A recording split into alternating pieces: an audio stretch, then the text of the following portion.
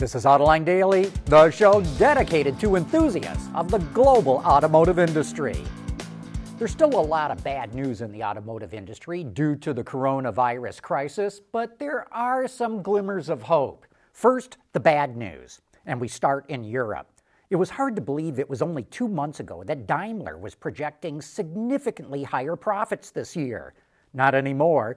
Its EBIT profit plummeted 78% in the first quarter.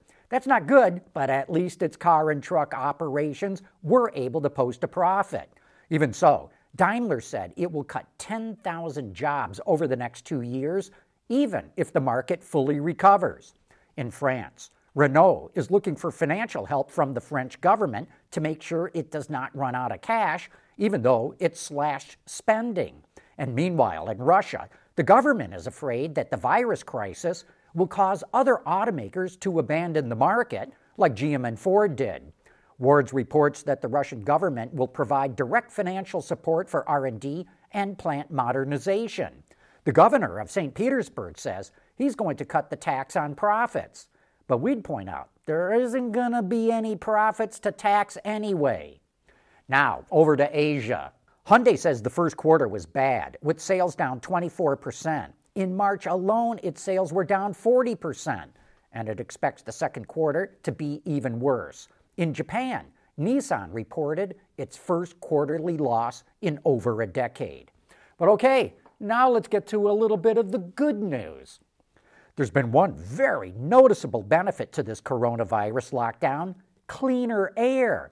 According to a new report from IQ Air, a Swiss company that collects air quality data, air pollution levels have dropped anywhere from 9% to 60% in 10 major global cities during the lockdown.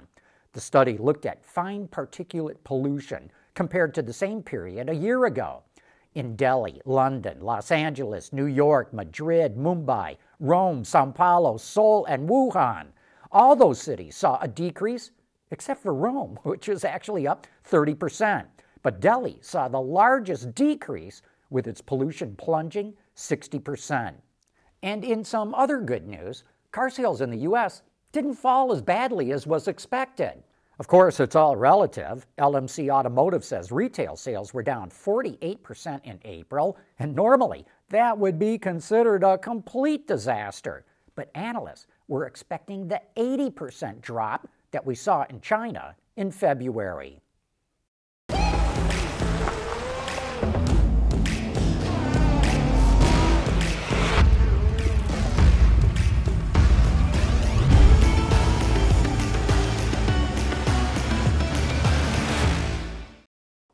We've got a terrific Autoline After Hours coming up this afternoon with Bob Gellion, who's one of the foremost battery experts in the world. We'll be asking him about cost reduction, recycling, charging, and a host of other EV topics. We'll be taking your questions too, so send an email to viewermail@autoline.tv or tweet it to us @Autoline.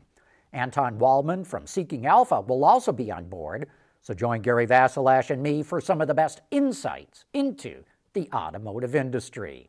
Hyundai has taken a different approach with cutting emissions. While the rest of the world is plunging into battery electric vehicles, the Korean automaker is still committed to fuel cells. Last year, the company announced it's exploring bringing fuel cell-powered commercial vehicles to the U.S. market. I spoke to Jerome Gregoire, the senior manager for powertrain at Hyundai, and he went into more details about its fuel cell commercial vehicle strategy. In heavy duty, and the goal of a truck is really to move a weight from one place to the other. And if you really want to get a lot of distance, you need to put a lot of battery, and that's kind of hurting the payload.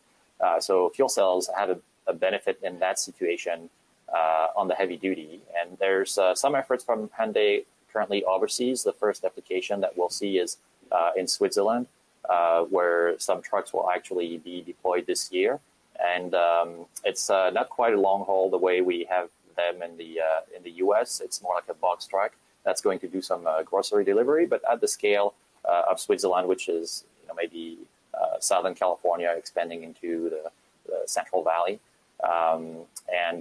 So after that first application, we'll definitely be looking at what we can do in the U.S. to to create a market and then start helping areas like Southern California, for instance, that suffer quite a lot from traffic of heavy duty. We have a very large port in LA, and a lot of the goods are going elsewhere, and that's kind of not really helping our air quality goals.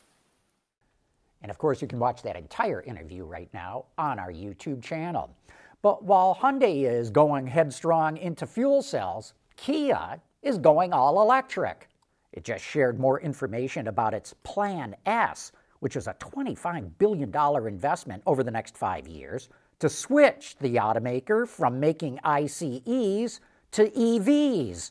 By 2025, Kia will have 11 new electric vehicles, including sedans, crossovers, SUVs, and multi-purpose vehicles. One of those new products will be shown off at the end of this year, and it will arrive in 2021 in the U.S. market. It will be Kia's first dedicated EV, meaning it will have no ICE variant, and it's going to be built on an all-new EV platform.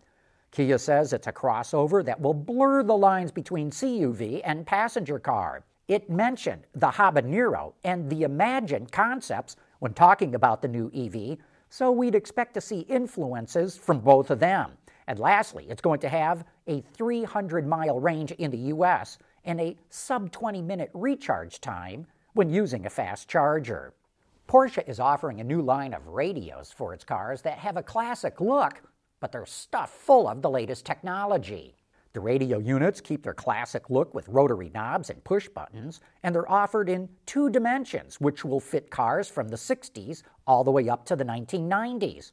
Upgrades over the originals include touchscreens, Apple CarPlay, and navigation.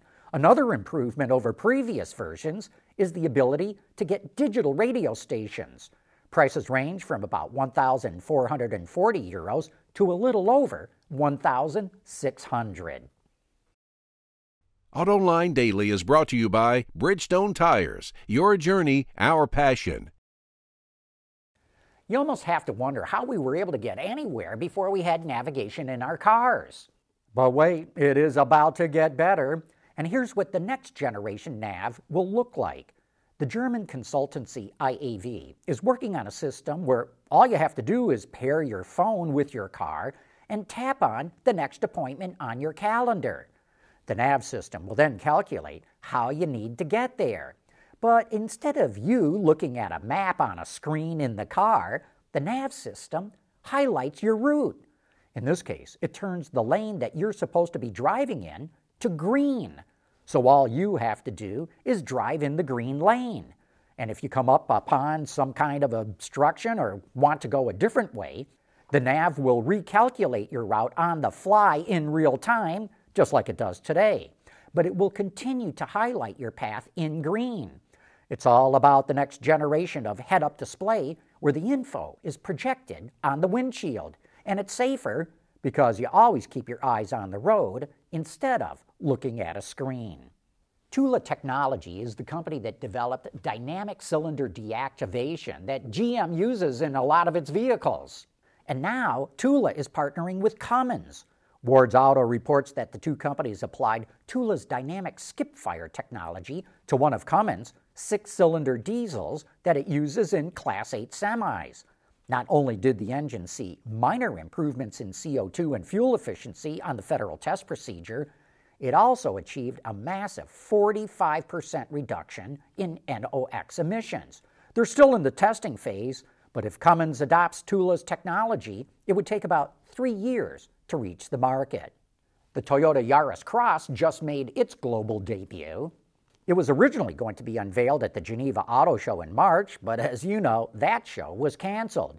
And as you might guess by the vehicle's name, it's a crossover version of the Yaris.